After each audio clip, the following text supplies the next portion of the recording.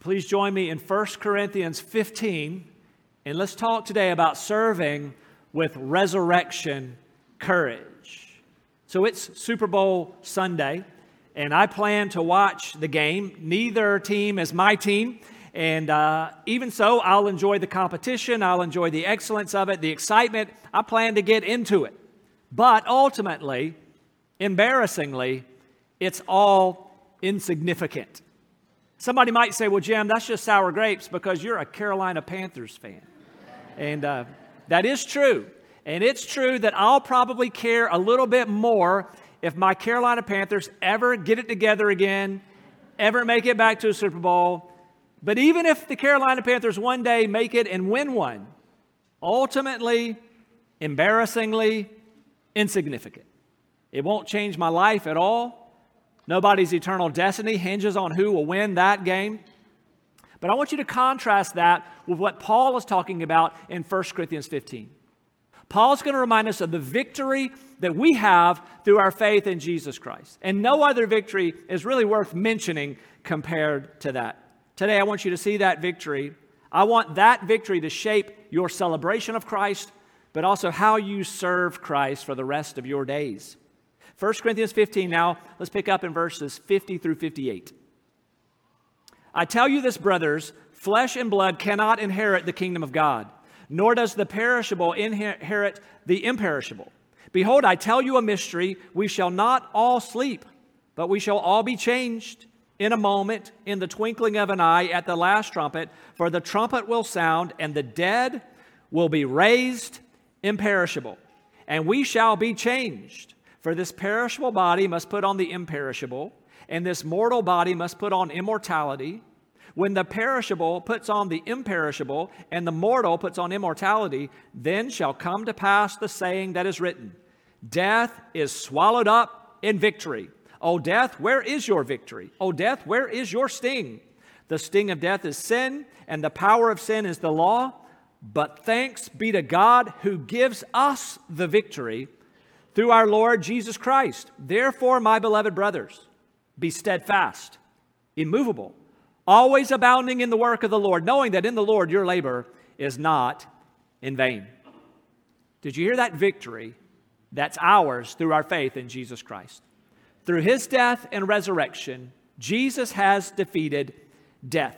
This is the greatest victory of all time and for all time. And this is a victory that's yours if you belong to Jesus Christ. One of the embarrassing things about sports, and particularly sports radio, is the way people call in, and they're so animated, they're so angry, and so I can only take a little bit when I drive around town. I'll listen to a little sports radio, what's happening. People are so livid about their team, and then some of them embarrassingly start using the word we. We dominated on Sunday. We mopped the floor with them on Sunday. I'm like, well, hold on, we. You were eating nachos on the couch. And some guys were winning. Even if you own a jersey for the team. There's no we. They're not letting you in the locker room. You have no part in that victory. But contrast that with Jesus. His victory over death was for you. That's what He tells us in verse 57. God gives us the victory. It gives us the victory here. So let's talk about this morning. What do I do with this news of this overwhelming victory of Jesus over death? Well, first of all, celebrate your eternal victory in Christ.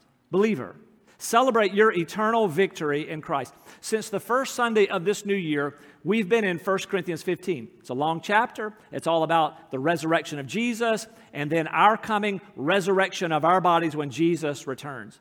And through this time, through chapter 15, these weeks we've been in it, a number of important questions have come up and have been answered.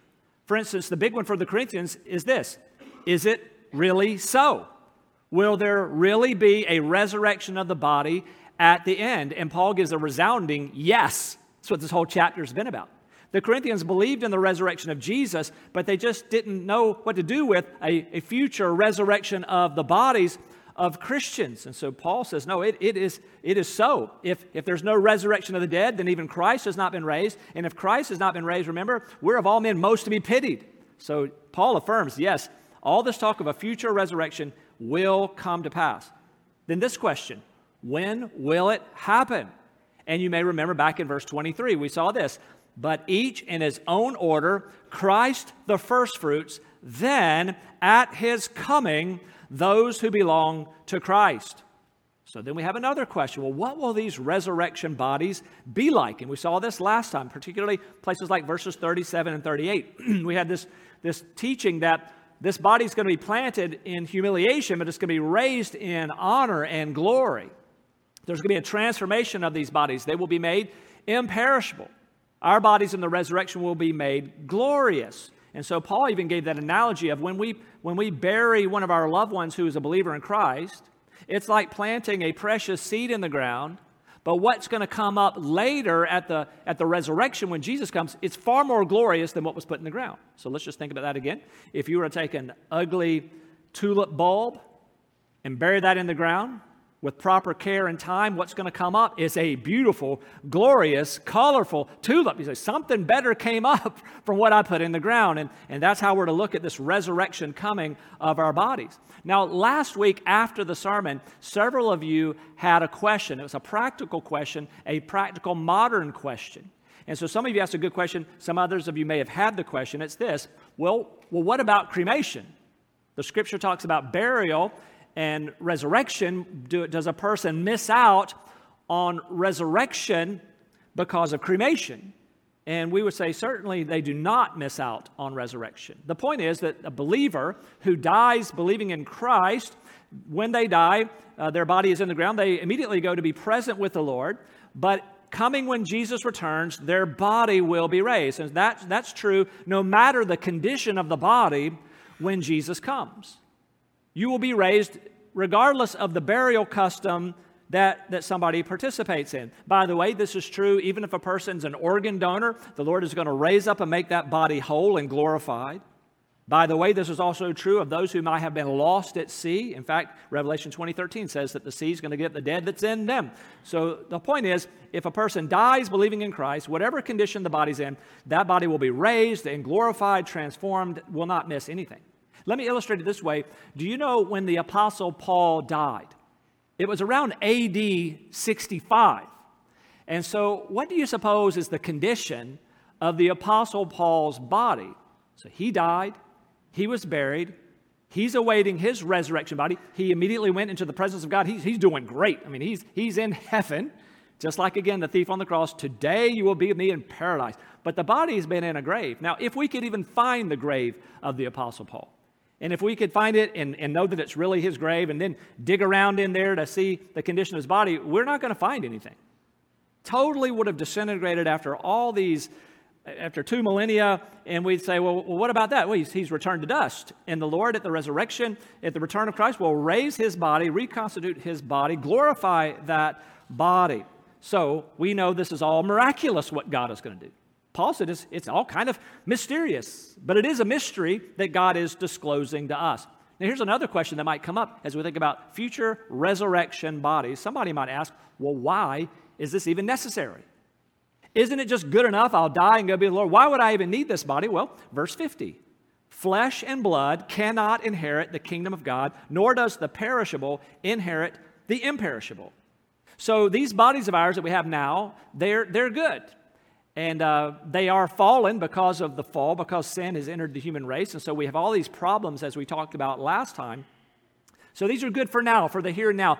But God has something so much better in store for us. We're going to need a transformed body for all that he has for us. What Revelation 21 talks about, the new earth. We're going to need a new body, a changed body for life on the new earth. Now another question could come up, and is this, what about those who are alive when Jesus comes? If I'm going to need to be buried so that one day I'll be resurrected and transformed, well, what about if I'm one of those that's alive in the final generation? By the way, every generation thinks they're the final generation, and we might be. Maybe we are. It'd be exciting if Jesus came today. And so here's a word for us here. Paul says, well, there's a bit of a mystery here. But once again, a mystery that God is not going to leave a mystery. He's going to disclose it to us, that there's a change that will happen. So let's just marvel at this a moment. Aren't we glad for a God who wants to reveal mysteries to us? Things that we would have never known on our own, left to our own figuring out. Aren't you glad God wants us to know him? So for example, it's a mystery. It could have been, and it was a mystery. How did we get here on there? How did humans get here? Who created all this? Well, that's a mystery, but a mystery that God has solved. God has disclosed it. He's told you, I made you. I made everything that exists. We don't have to wonder about it. That's no longer a mystery. So I'm always a bit amused when I watch the news and NASA says they're going to launch a new program to go into outer space to explore the origins of the universe. I like NASA. I think it's cool, the things they do. But that one always catches me a bit. That's a little bit of a waste. Because God has already disclosed the mystery of the origin of the universe. He created us. He spoke it into existence. Genesis 1:3. And throughout the creation days, God spoke and things happened. For instance, Genesis 1:3. God said, let there be light. And there was light. God is our maker. We marvel at him. And once you know there's a maker, book of Genesis, all through the Psalms and throughout the Bible, we're told there's a maker. He is good. He's infinite in his wisdom. He's infinite in his power. And we owe him worship and awe. And that's what we're here doing today. God has disclosed things that were previously mysteries. Well, that's about our beginnings. That was a mystery now disclosed. Well, here we have in 1 Corinthians 15, we have a mystery now disclosed concerning the end. What's going to happen in the end? It's mystery, Paul says, but it's a mystery you're being told. The dead in Christ will be raised, and the living who believed in Christ will be changed. Again, verse 51. Here's what's coming. Behold, I tell you a mystery. We shall not all sleep, but we shall all be changed in a moment, in the twinkling of an eye, at the last trumpet. For the trumpet will sound, and the dead will be raised imperishable, and we shall be changed. For this perishable body must put on the imperishable, and this mortal body must put on immortality. So here's the victory that we're celebrating together today. That when Christ returns, all the bodies of believers from all time will be raised to life and made glorious at the same time. And all the bodies of living Christians at that time will be transformed without death. And all this is going to happen instantaneously. So as in the creation, when God spoke and things were created out of nothing, when Jesus returns, there'll be the blast of a trumpet, and the dead in Christ will rise, and all who are living at that time who have believed in Jesus will be transformed. Everybody's getting their glorified body at the same time. Isn't that amazing? So all the dead from all the centuries raised up at the same time, all who are alive, everybody in the family of God getting their resurrection, getting their transformation at the same time. It's the same thing that we're taught in 1 Thessalonians 4. Jesus alludes to this in Matthew 24. So you and I in Christ eagerly anticipate and celebrate a transformed eternal destiny. Again, Revelation 21 is something we've referenced a lot over the last several weeks. Let me read to you this teaching in the Bible about the new earth, where you're going to need this new body he's going to give you. Revelation 21, verses 1 through 5. Hear the word of God. Then I saw a new heaven and a new earth, for the first heaven and the first earth had passed away, and the sea was no more. And I saw the holy city, the new Jerusalem, coming down out of heaven from God, prepared as a bride adorned for her husband. And I heard a loud voice from the throne saying, Behold, the dwelling place of God is with man. He will dwell with them, and they will be his people, and God himself will be with them as their God. Listen. He will wipe away every tear from their eyes, and death shall be no more. Neither shall there be mourning, nor crying, nor pain any more, for the former things have passed away. And he who was seated on the throne said, Behold, I'm making all things new. And he said, Write this down, for these words are trustworthy and true. So what a promise. What a glorious mystery that God wants you to know. He has disclosed to you what's going to take place at the end. He's prepared wonderful life and life upon life for us all throughout eternity. And this is for the believers in Jesus Christ. And I want to pause here. The sermon's not over yet, but I just want to pause here and just remind you, you can become a believer in Jesus right now.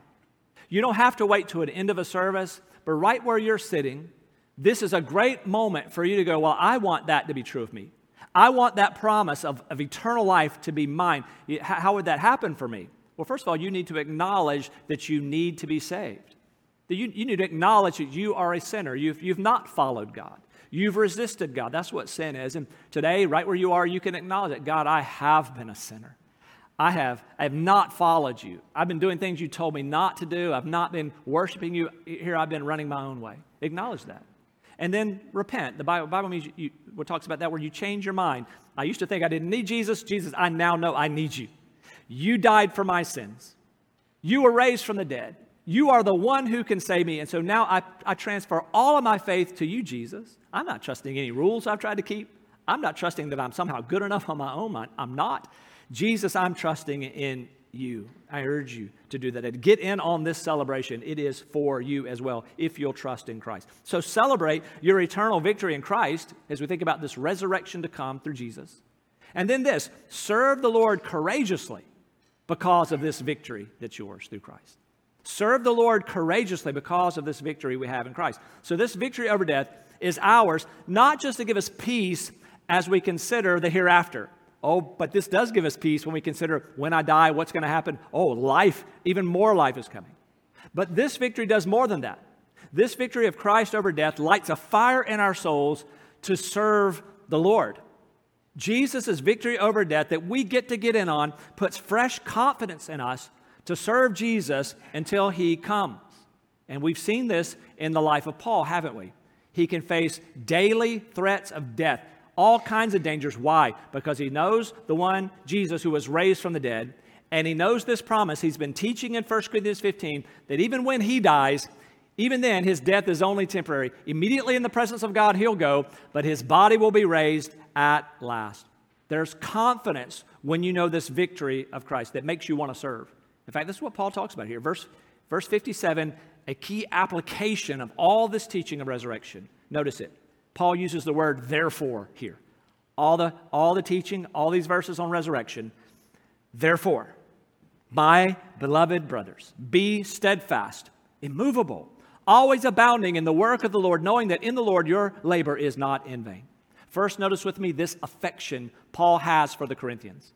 These Corinthians were troubled, and he was rebuking them a lot. He's correcting them a lot. All these chapters, from chapter 1 to this, and yet all along, even with deep rebuke, he has deep love for them. But now notice how he exhorts them. How to live in resurrection victory. In fact, let's go back to verse 55 and get a running start into this. Verse 55, O death, where is your victory? O death, where is your sting? The sting of death is sin, and the power of sin is the law. But thanks be to God who gives us the victory through our Lord Jesus Christ. Therefore, my beloved brothers, be steadfast, immovable, always abounding in the work of the Lord, knowing that in the Lord your labor is not in vain. So see this. God has given us a victory over the greatest foe, over our greatest fear, death itself. And this victory is not something God says, you go out and win this victory.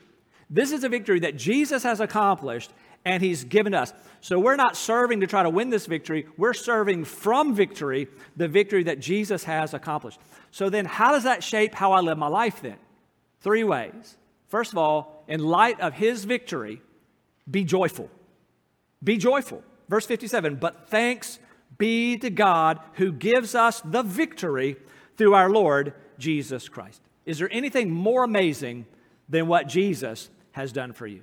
We sang about it earlier, how the Lord called us out of our graves, a song about Lazarus, but you think about your own experience. For me, I went back to Rocky Mount, North Carolina when I was about 17 years old, when Jesus raised me to life spiritually, where I was a dead teenager chasing all the wrong things, but what a change. In fact, I was thinking this week, that was about 40 years ago, and I've been changed ever since, this amazing miracle of being dead and then made alive spiritually. But it's not just that. Even now, the promise is, yes, raised spiritually, but then a raised body at the end. So we're going to watch the Super Bowl tonight. Many of you will. And I bet most of us who don't have a team in the game, we're kind of wanting a good game. I usually like a blowout, though, if my team's in a game, right? I don't like any stress if my team's playing. I want to tell you, when it comes to Jesus' victory over death, it's a blowout victory over death. This is not like we barely made it.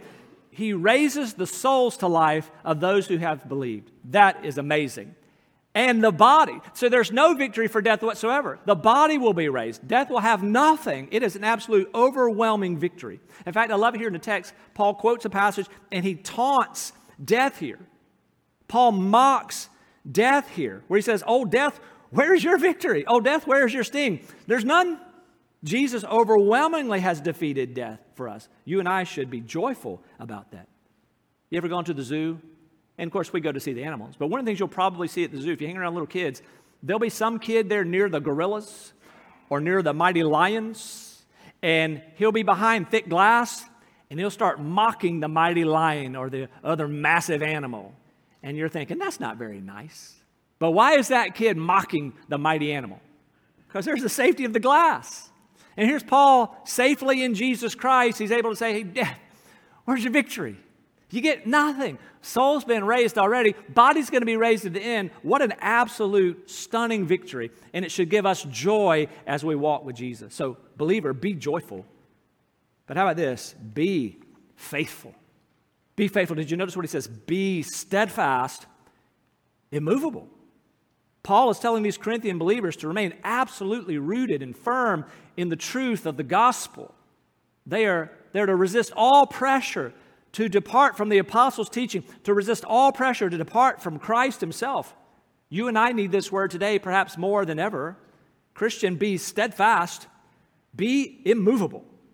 You and I feel the pressure from around us, a culture that's demanding that we go with them into their insanity, and we say, "Nah, I can't do that. I will be steadfast, immovable in Jesus Christ." We feel the pressure on the inside. But I don't like conflict, and I just want to go along to get along. Maybe I could just go unnoticed and just give in to everything, and yet God has something more for you. He expects something different of you than caving and compromising. Be steadfast in Christ. Be immovable in Christ. Many of us like to go to the beach. When you go to the beach, you like to get into the water. And I remember as a young person going to the beach, realizing when you get in that water, you're getting pulled in a lot of different directions. We know what it feels like to have waves crashing on you. That's not so pleasant. But we also were told, watch out for a rip current. And you can be there and have a riptide pull you out. Very deadly. And so you're on guard for that. But the one thing that I wasn't on guard for was just how the current kind of pulls you along the beach. I remember I was probably a preteen, out there just goofing off in the water, and I look up for my family, and they're not there. And I finally, it took me a little bit to get my bearings and realize, oh my goodness, they are yards and yards away over there. I didn't realize I was being pulled along. Isn't that a bit like what it feels like to live in this culture? There's a violent rip current telling us we must go and abandon everything that we know to be true and right from God's word. But then there's a subtle pressure that can just pull us along. And so let me remind us, believer, would you look up today? Get your bearings. Oh, it's Jesus. I need to be steadfast, immovable in him, regardless of the pressures. In fact, you know whether you've been drifting or not when you go back to the scripture. Does the word of God seem strange to you? Maybe it's because you've been believing a different system, a different worldview. The word of God will bring you back to what you need to know to let you know whether you have drifted or not. Well, we're to be strong. We're to be steadfast, immovable. He's going to say it again in chapter 16, verse 13. Be watchful, stand firm in the faith, act like men, be strong. In Ephesians 6, in the context of spiritual warfare, we have this: finally, be strong in the Lord and in the strength of his might. Put on the whole armor of God that you may be able to stand against the schemes of the devil. So, believer, be joyful in light of Jesus' victory. Be strong in light of Jesus' victory. And then this: live focused and fruitful. In light of Jesus' overwhelming victory over death, live focused and fruitful, because the Word of God says, always abounding in the work of the Lord, knowing that in the Lord your labor is not in vain. As the people of God destined for the joys of the new heaven and the new earth, we are to be faithful in serving the Lord until he comes. Hear it again: always abounding in the work of the Lord. Notice Paul's not just writing to the leaders of the church in Corinth. He's writing to all of them, his beloved brothers. all of us abounding in the work of the Lord. So we're to be holding the line, not compromising, not caving, not being moved off of our faith in Christ, but not just holding, now we're advancing. We're going to advance the gospel until Jesus comes. And notice that word abounding, and let me just ask you to test that word on your service to Christ. As you think through how you currently work for Christ, you serve Christ, does the word abounding fit?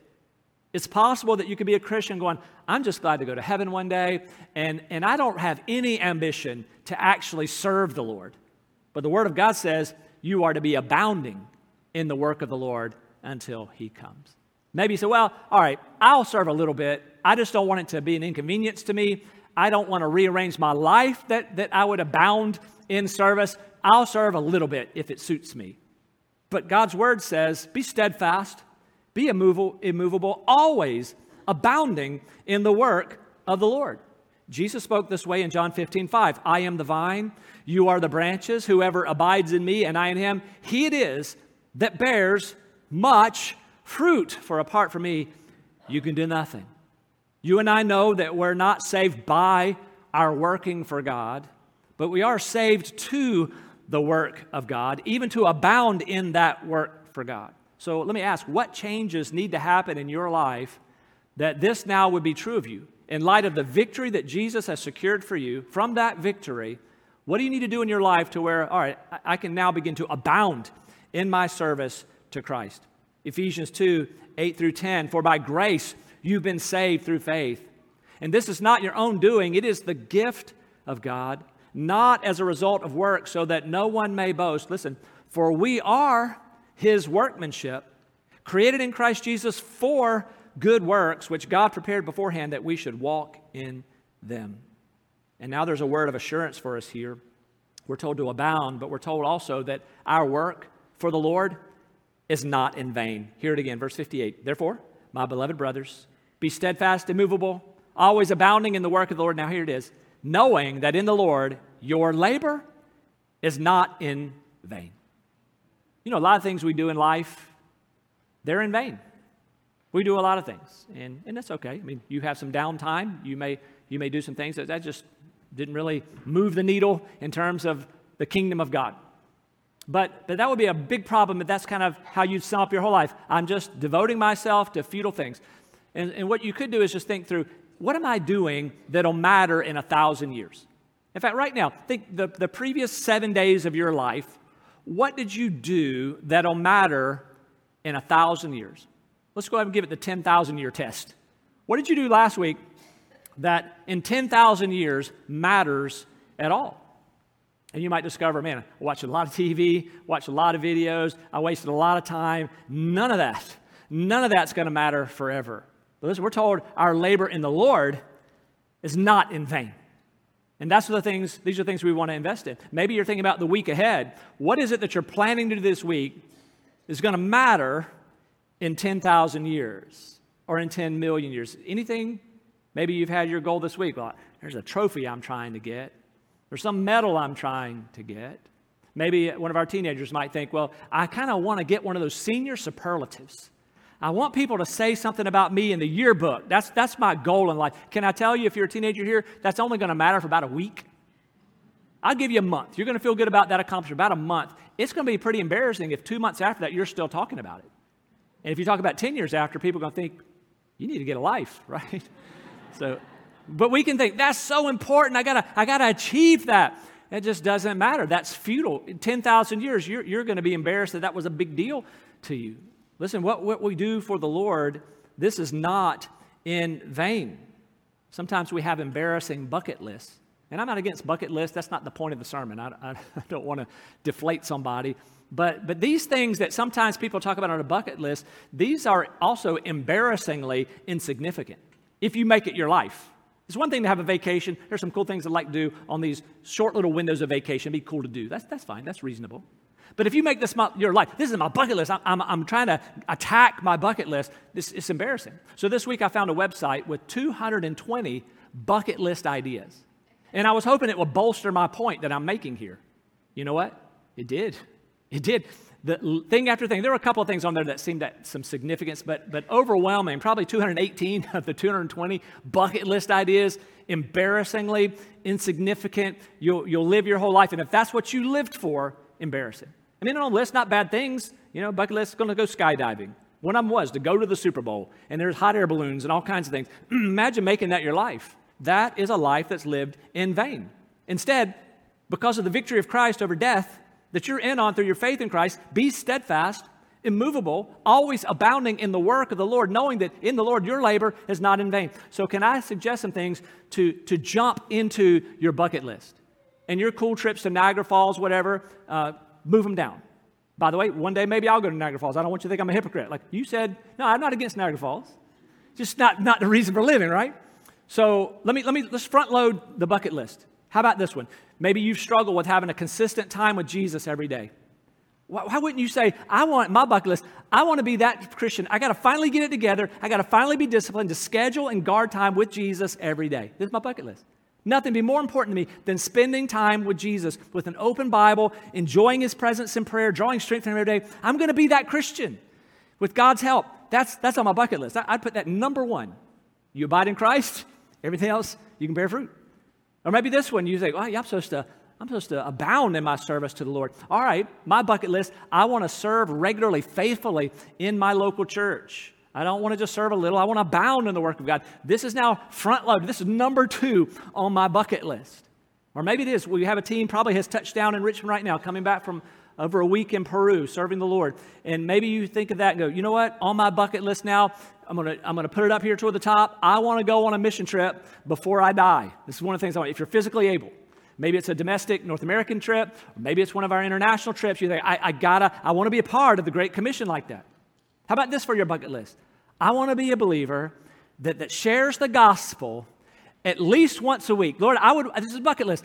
I may not always have the opportunity, but I want to live on a mission. I want to wear one of our wristbands or whatever method you use, and I want to be sharing the gospel once a week. Lord, that'd be worthy of somebody who abounds in your work. I want to invite people to church with me. I want to serve in ministries outside the walls of this church. Lord, I want to be a part of that. And here's the good news. Your service in the Lord is not in vain.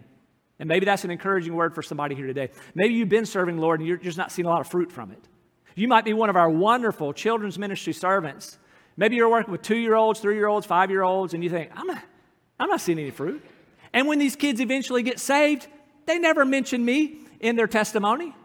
They don't even remember. Can I tell you, it's not in vain as you serve the Lord? They don't know why they have a biblical worldview, but you're down there loving kids and loving their parents, and you're investing in them. They're learning from you and many others over time. There's a good God, and his Bible is true. They're picking that up from you and many others. And sin is a problem. But Jesus came to rescue us from our sin, and he was raised from the dead. They're hearing that from their parents and from you. None of that's in vain. I hope that's good news for you.